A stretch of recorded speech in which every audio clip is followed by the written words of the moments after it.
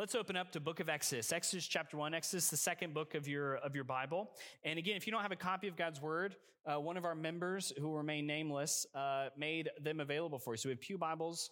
We don't have pews, but we have a pew Bible rack over there. And you can have one. If you don't have a Bible, take it home. The book of Exodus is the second book in there. And I want to ask the question tonight, what does it look like when a promise is broken? Right? What does it look like when a promise is broken? Then what about a promise that's kept that looks like it's been broken?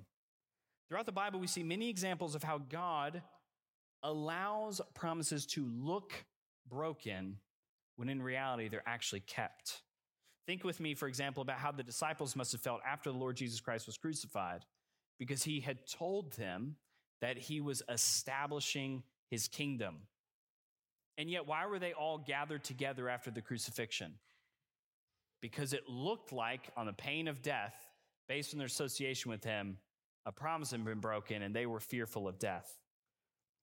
The promise sure looked broken, but of course it wasn't. God, through Jesus Christ, was keeping a true promise to establish a true kingdom. And in so doing, in his death, God killing sin and reconciling all things to himself, things both on the earth, over the earth, under the earth, and all people to himself in the Lord Jesus Christ. What does it look like when a promise is broken, right? But it looks broken, but it's actually kept. I imagine if each of you traced your finger along the timelines of your own life, you would see multiple chapters where it looked like a promise that God made to you was broken, and only on the other side would you realize and recognize, oh, wow, this was kept in a way even greater than I would have expected. And today we start a many months journey through a book called Exodus, and I'm calling the series The Redeemer and the Redeemed. And I don't want to spend too much time talking about the composition of the book or who wrote it or when it was written. We'll get to those in subsequent sermons. But this book is all about a promise made and a promise kept. A promise made and a promise kept, where things look broken, but they aren't really.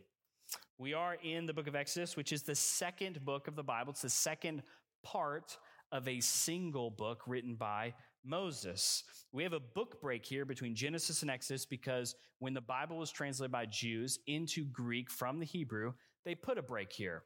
And they gave it its name, Exodus, which means a procession of people out of Egypt. In the Hebrew Bible, it's the second scene, the second chapter in a unified Torah that is thematically linked right to the book where the book drops off right at the end of the book of Genesis. It connects directly to what comes before, showing both the development and continuity of the history and identity of the people of God. Why does any of that matter? Well, let's look at our text. I'm going to read Exodus 1 through 22, and I'm going to make a great deal about verses 7 and 8, and then a couple of verses later on, especially verse 17 through the end of the chapter. But let me read all of Exodus chapter 1, verse 1 through 22. Our passages won't be this long every week, but this is one unit of thought.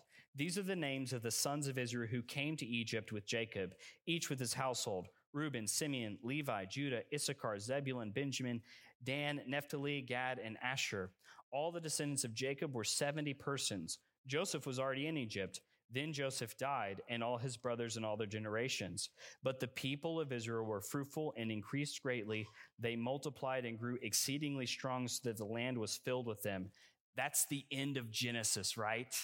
Right? Now, look here, verse 8. Now there arose a new king over Egypt who did not know Joseph. And he said to his people, "Behold, the people of Israel are too many and too mighty for us. Come, let us deal shrewdly with them, lest them multiply. And if war breaks out, they join our enemy and fight against us and escape from the land." Therefore they set taskmasters over them to afflict them with heavy burdens. They built for Pharaoh cities, Pithom and Ramses. And the more they were oppressed, the more they multiplied, and the more they spread abroad. And the Egyptians were in dread of the people of Israel, so they ruthlessly made the people of Israel work as slaves and made their lives bitter with hard service in mortar and brick, in all the kinds of work in the field. In all their work, they ruthlessly made them work as slaves. Then the king of Egypt said to the Hebrew midwives, one of whom was named Shiphrah and the other Puah, when you serve as a midwife to the Hebrew women and see them on the birth stool, if it is a son, you shall kill him. But if it is a daughter, she shall live. But the midwives feared God and did not do as the king of Egypt commanded them, but let the male children live. So the king of Egypt called the midwives and said to them, why have you done this? And let the male children live. The midwife said to Pharaoh, because the Hebrew women are not like Egyptian women, for they are vigorous and give birth before the midwives can come to them. So God dealt with the midwives, and the people multiplied and grew strongly. And because the midwives feared God, he gave them families. Then Pharaoh commanded all of his people, every son that is born to the Hebrews you shall cast into the Nile, but you shall let every daughter live. Our text today has three main movements, so to speak. Our text past has this past expectation and promise of blessing. Our text present has an experience of fear and oppression. And then the preserved future is on account of the action of two remarkable women. But isn't that the arc kind of our own lives, where if we look back on just any experience, we might experience past blessing and know it was a past blessing. God gave much growth in this season. But we're in a present season, perhaps of fear and maybe sensing oppression. And then we know on the other side of that, there's future glory. Each one of us, I think, faces circumstances in our lives. We can be tempted to believe that God is not going to keep his promise. Again, my first point, if you're taking notes, is each of us face circumstances in our lives where we think God is not going to keep his promise. There's a contrasting relationship in our text today between verses 1 through 7 and verse 8. You can think of it this way. The passage 7 and 8 is like a hinge on a door where we move from blessing, experience of blessing, to present opposition. Let's look at those first 7 verses because they set the scene for the whole book. Why are the people in Egypt in the first place? It's because a famine drove the descendants of Jacob into the land of Egypt, where God had already prepared a place for them through the experience of opposition of Joseph, right? It's a pattern that keeps repeating through the Torah, right? It's worth repeating. The promised land is not in Egypt. This is a temporary sojourning of the people of God. Ultimately, they have to get back to the land that God promised Abraham. But even here, even in this not promised land, God prepared a place for them, a place where they would be blessed by sending Joseph ahead of them. That's a past experience of blessing, though. Verse 1 through 7, they grow mightily because God prepared, again, a place for them. Listen carefully to the words of 2 other verses that are linked to this thematically. Listen to the words of Genesis 1:28. And God blessed them, and God said to them, be fruitful and multiply and fill the earth and subdue it. Okay, file that one away. Also in Genesis chapter 9, verse 7, and you, be fruitful and multiply, increase greatly on the earth, and multiply in it. Now listen again to verse 7 of Exodus 1. But the people were fruitful and greatly increased. They multiplied and grew exceedingly strong, so that the land was filled with them. You see, God had been faithful to preserve Israel, even outside of the land promised to Abraham. Because one of the major themes we're going to see in the book of Exodus is that God's promise and power are not contained within national borders. He's not just a God among gods, but he's the great I am. So what's the problem in all this blessing? What's going on? You have this wonderful blessing. You see Genesis 1:28 is being fulfilled. These people, they're growing. Genesis chapter 9, verse 7, the people are growing again. And now we're here. They're in a new land and they're growing. What's the problem? Verse 8 introduces conflict. What has happened? A new king has arisen in Egypt. In the coming weeks, we're going to spend time talking about who exactly this king might be. But king is a great translation of this particular verse, if you're curious. I know we know him as Pharaoh, but the Hebrew says Melech there, king. What's important for us to know about this king is that he's actually not very important in cosmic schemes. He thinks he's important. In this moment, Moses thinks he's so unimportant that he doesn't even get named. What's important for us to know is that this king didn't know Joseph, which is to say that he didn't know what God did for Egypt through Joseph. It's kind of irrelevant that he knew who Joseph was. What's more relevant, more dangerous for the people of Israel is that he doesn't know what God did for Egypt through Joseph. The Hebrew people they don't have an advocate anymore within the king's court, and that leaves them subject to the whims of the government and open to opposition.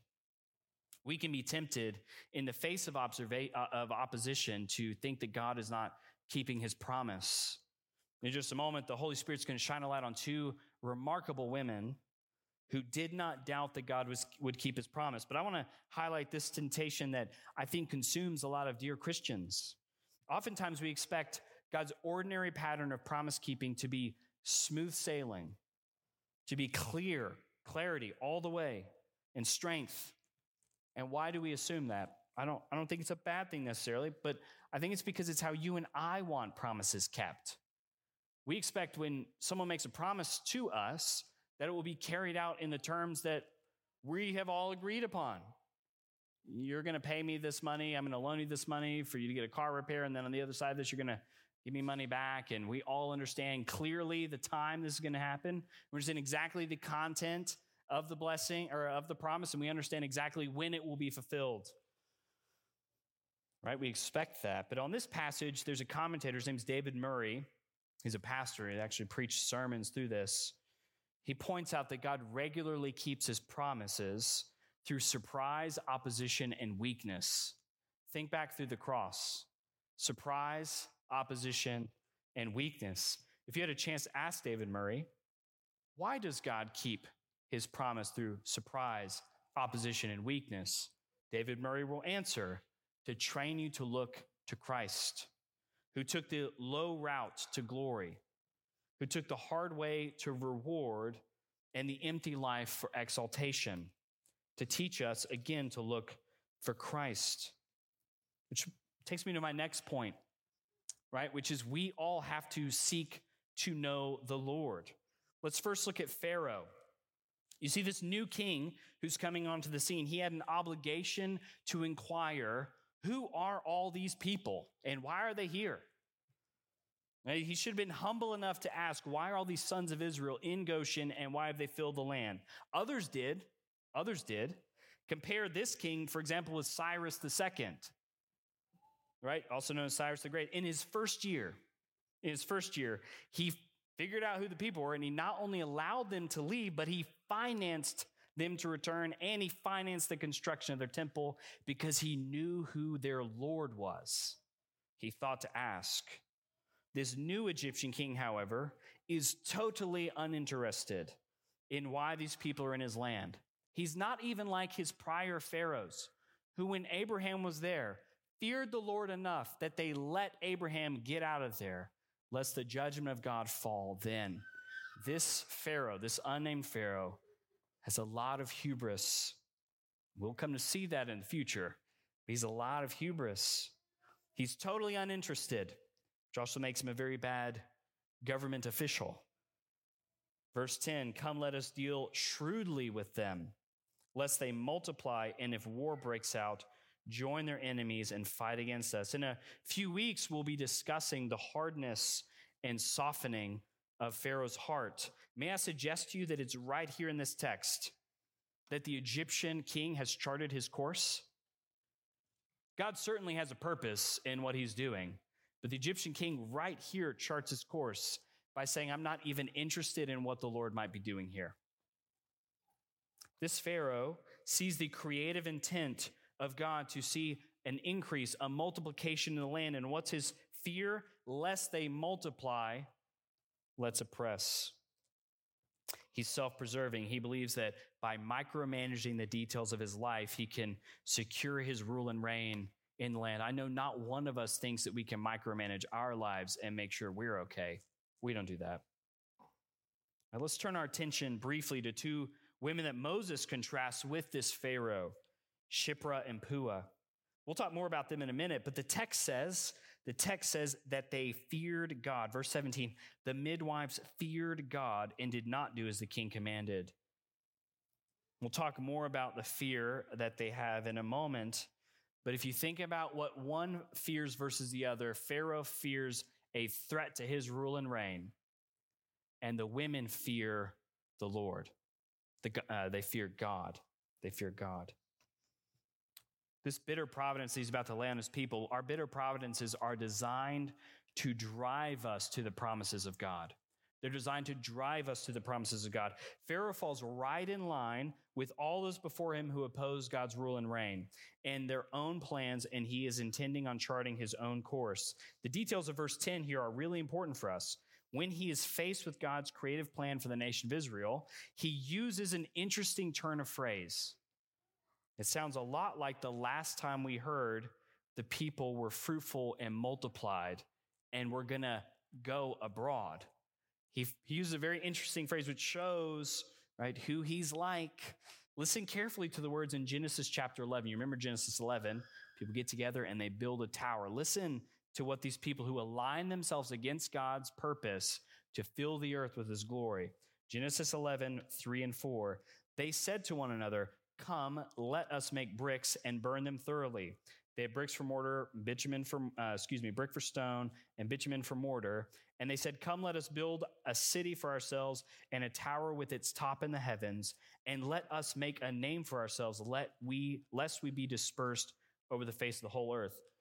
Come, let us, lest they escape the land." Verse 10. Come, let us, lest they escape the land. In Hebrew, go out from the land. In Hebrew, lest they exodus.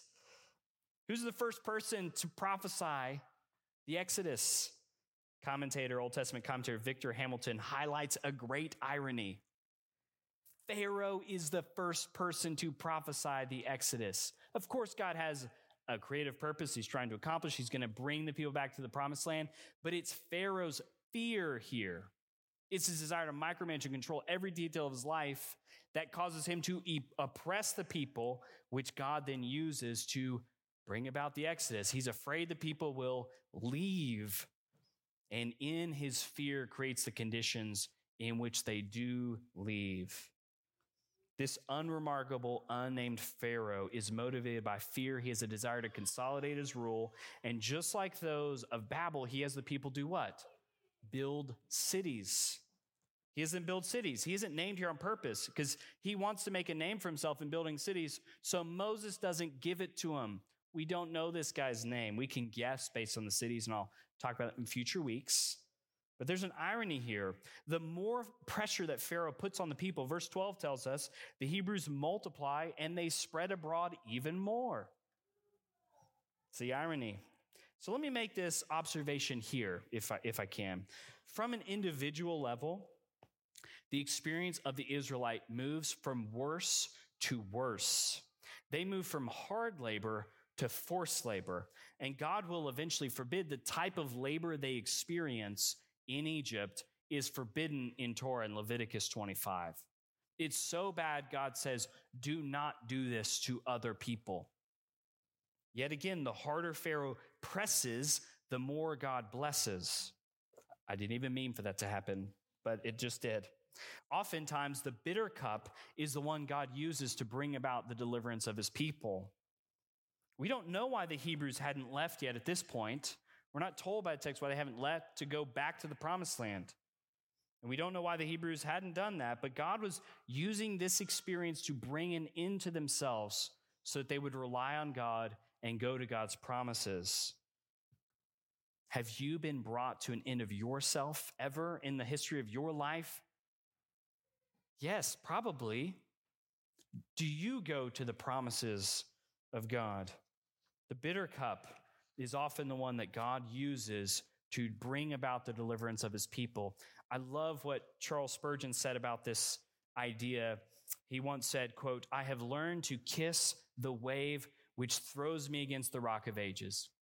I learned to kiss the wave that threw me against the rock of ages. Have you in your life learned to kiss the wave? Israel would be blessed through their trial, even though the individual temporal experience was hard. And that brings us now to two heroines. Shipra and Puah. These, unlike our unremarkable, unnamed Pharaoh, are two remarkable named women. Please note, by the way, Pharaoh is not named because Exodus is not Pharaoh's story. And yet God's Spirit highlights these two women's name because he uses what the world sees as insignificant to accomplish his extraordinary ends. The world might look at these two Hebrew midwives and think nothing special is going to happen through these two women. And in a worldly sense, we might think everything is going to happen through the government, through this Pharaoh. Because we might organize our lives that way. We probably do organize our anticipations and hope that way. But in the Lord's economy, he's pleased to use the most insignificant things to accomplish his extraordinary ends. So we have an unnamed Pharaoh who has monuments built in his honor, and we don't even know his name. His record is lost to history. But we have two midwives who we will know their names forever. It's remarkable. Never doubt, Christian, that your small acts of disobedience to the world and faithfulness to God are insignificant. Don't ever doubt that your small disobedience to the world and your obedience to Christ is insignificant. They could be the fulcrum of an entire generation's faithfulness to Christ, to an entire generation's legacy of faith. Their faithfulness, these women's faithfulness, opens up a future hope for more generations. These women are among people who are overworked, enslaved, and oppressed. And some commentators talk about the Hebrew that these women themselves, their experience of running back and forth is one of hard labor. There's a lot of puns in the Hebrew that's happening here. The workers are being oppressed with hard labor, and these midwives are striving to get to all these people to deliver all these babies. But there are two fears that I really want to hone in and contrast today. Let's contrast the fear of these women with this fear of Pharaoh. Again, the exceptional growth of the Hebrews that we see in the text should have driven Pharaoh to ask, why are these people, the more I press them, why are they still more blessed? Why are they still more blessed? Instead, he continues to fear them as a threat to his rule and reign. Look again at verse 15 and 16.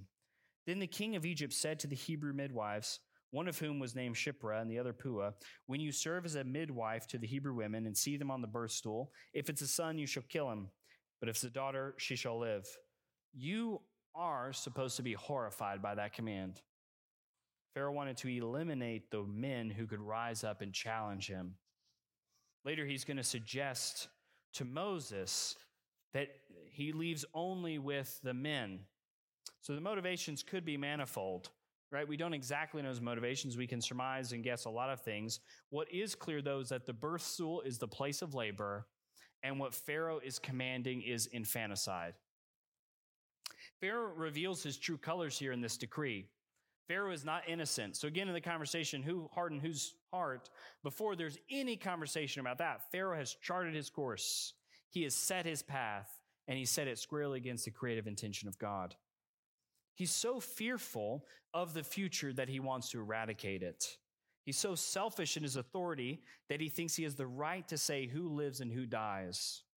My nation, my choice, Pharaoh says. We might assume the value of human life is assumed by all cultures in all places because it motivates both sides of our current discussions about the right to life of infants and of children, and now elderly people, infirmed. We live in a precarious age, however, where Pharaoh's diabolical logic is becoming increasingly more common. And we should not assume that our neighbors have value-neutral opinions anymore about this matter. Nietzsche observed this acutely. A Christian ethic without a Christian theology is impossible, and only people who fear the Lord will act accordingly. Eventually, people believe that if people believe there are no consequences for the violation of biblical ethics, then things will collapse into violence, just like they do here. But Shipra and Puah have a correct fear. They don't fear the future. They don't fear a threat to their rule or reign. They fear the Lord. Earlier in Genesis, Abraham decided that he would lie about Sarah because verse 11 of chapter 20 says, there's no fear of God in this place. And Abraham thought they would kill him on account of his wife. Genesis 20:11. God has not revealed his covenant name to these women yet. He hasn't revealed his name as Yahweh, right? Or the I am that I am. The Hebrew text just says Elohim, like I'm God. So as far as we know, they've not received any divine instruction. They've not had a divine encounter. We don't really know how they know to fear the Lord other than probably they've heard the stories over and over again about what Joseph did for the people of Egypt. And their faithfulness serves as another point of evidence of what Romans 1 talks about. That we don't have to have divine encounters to see the attributes of God clearly. It's obviously wrong what Pharaoh wants to do, and rather than suppressing the truth, these women do what they know to be right without consequence. Sisters, these women are heroes you should emulate. Name your daughters Pua. Probably not a good idea for the playground, but the spirit of Pua must live on, right? Opposition presents us with an option to lean into the promises of God. Opposition presents us with an opportunity to lean into the promises of God. Of course, Pharaoh doesn't they're just letting these boys live go. He's not fine with it. What does he do in verse 18 through 21? He summons these women to himself and says, why have you done this thing? And these women have a remarkable answer. They are true heroines worthy of emulation. Right? We're not exactly sure if they're lying to Pharaoh or if they're making fun of Pharaoh or making fun of the Egyptians. But what they say is the women are too strong and they give birth before we can get there. I've never been in labor, but I've watched people be in labor, and I don't know how anyone could do it alone. But these midwives are saying, we're just not there when it happens. We can't do anything about it. Whether they're not showing up or they're showing up and not telling, it seems based on the grammar that they're not actually able to get there, but it might be they're just outside the door and they come in right at the last minute or something. Kind of like OBGYN does nowadays. Like he's just there for the 5 minutes at the very end. The woman answers that they've neither abated or aborted a single Hebrew baby. And the text throws a bit of shade at the Egyptians by implying they're not as strong in labor. It takes advantage of what we might assume is some of Pharaoh's perhaps lack of familiarity with labor and birth. He probably lived a very sanitized life and didn't exactly know how all of it works. He's like, okay, whatever. There's a couple of times in Genesis where women also do this. You might remember Rebecca does this with her father as well. These women do not act righteously with the expectation that God will bless them. That's a question. They don't know. They don't know what's on the other side of this. But they know the right thing to do, and they do it anyways, whether God blesses or whether he doesn't. Makes me think of 3 other Hebrews, right, who we don't know if God will bless us on the other end of this. But whether it's right to obey you or to obey God, we will obey the Lord, right? Based on the Hebrew grammar, we can assume they did this spontaneously and in defiance to a tyrant. It's like, we won't do this. And God blesses them by giving them families. But again, the harder Pharaoh presses, the more God blesses the Hebrews. This again is a moment Pharaoh could have turned back. But instead of turning back here, he then elevates the command. He tells the whole nation, any Hebrew boy, throw him into the Nile River. The Nile for the Egyptians is his godlike life-giving force. And Pharaoh, in order to save his nation, to give life to his nation, he wants to turn it into a place of death for the Hebrews. Water is a central feature in the book of Exodus, and because of this moment right here and what's going to happen later in the book of Exodus, water becomes a central feature in Jewish and Christian symbolism to this day. Ironically, one Hebrew woman is going to put her baby boy into the water. And that baby boy is going to live, and that baby boy is going to secure the deliverance of the Egyptian or of the Hebrew people out of Egypt on account of this. There's just so much. Exodus is just pregnant with these typological connections and foreshadows for the gospel. Because Jesus Christ himself, just like this baby boy Moses who will be laid down into the Nile, will take death upon himself in his crucifixion and be raised from the dead. put down in the water, taken back up, buried with Christ in baptism, raised to walk in newness of life. You see, Moses had been drawn up from a place intended for death to lead a people to a place where they could worship their God. Jesus Christ laid to death, raised to bring his people to a place of worship and rest. Jesus coming up from the grave opens up for us a way for all men and all women everywhere who would believe in him to be reconciled to God, to enter a permanent rest and glad worship. If you find yourself striving to be good enough today, believe in Jesus Christ. Jesus did the work to give you this life. Throw yourself on him and receive the promise of God, this promise of grace. You can tell the person sitting next to you right now, they'll be very glad to tell you more about Jesus. God has a creative purpose in this trial and these trials that we face, these small opportunities for faithfulness to his promise. In the book of Exodus, over and over and over again, we see an honest evaluation of what the world is really like. This is what the world is really like. People do good things, and bad people continue to oppress them in their exercising and doing of good things. This is what the world is really like, and Exodus tells the truth about the world. We both see the creative design of God and the opposition the world has for that design. I want to be clear on this. This isn't some yin and yang relationship where God is trying to fight the balance, the force in the universe. God has no rivals. He forbears people like Pharaoh because he's patient. He's wanting all to come to repentance, even Pharaoh. And he's happy, though, to use their rebellion to accomplish his greater purposes.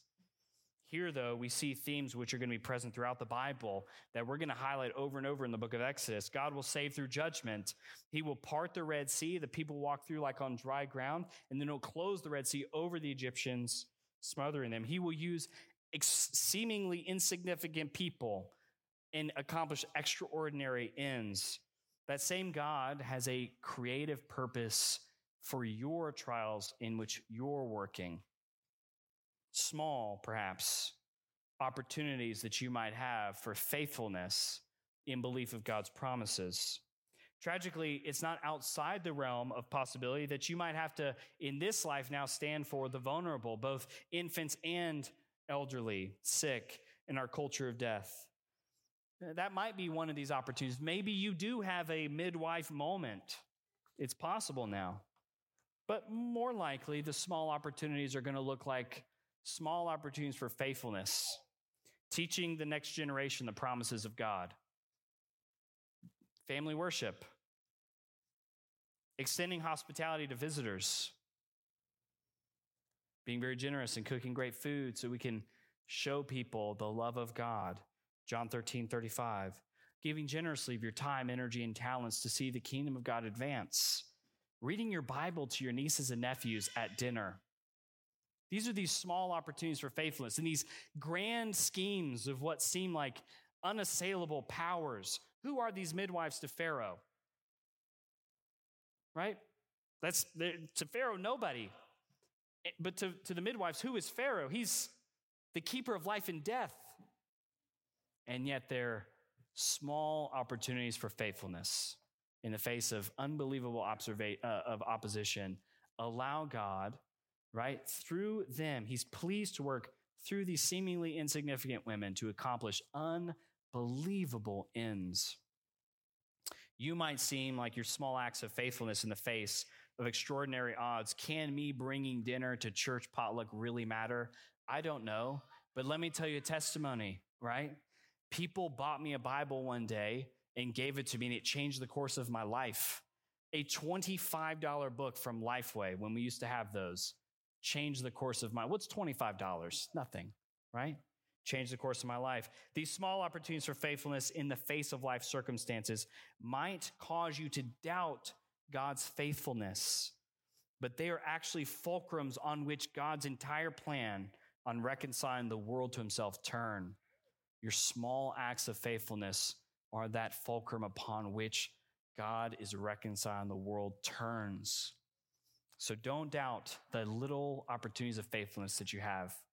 You might feel as insignificant as two Hebrew midwives in this grand scheme of whatever is happening. But God is pleased to use people who think, what do I have to offer? Those are his favorite people to use. Will you pray with me? Lord, we're grateful for the reminder that you work through small, insignificant things, including ourselves. And Lord, as we take the supper to remember that and to remember your work of redemption and bringing us into communion with yourself, Lord, we think of ourselves, what are we that you're mindful of us? Psalm 8. What is man that you care for us? But not just men in general, but who is Zach Carter? Who are these individual people? They're people, Lord, your word says you've set your sights on, that you know how many hairs are on their head. You know when they rise, you know when they sleep. They matter to you, Lord. We're grateful for Jesus Christ, what he's done for us. We ask, Lord, as we move to this time of the supper, that you would teach us again and again and again, Lord, how much grace you've given us in Christ and what a remarkable inheritance that we have in our Lord Jesus Christ. We ask all this in his name. Amen.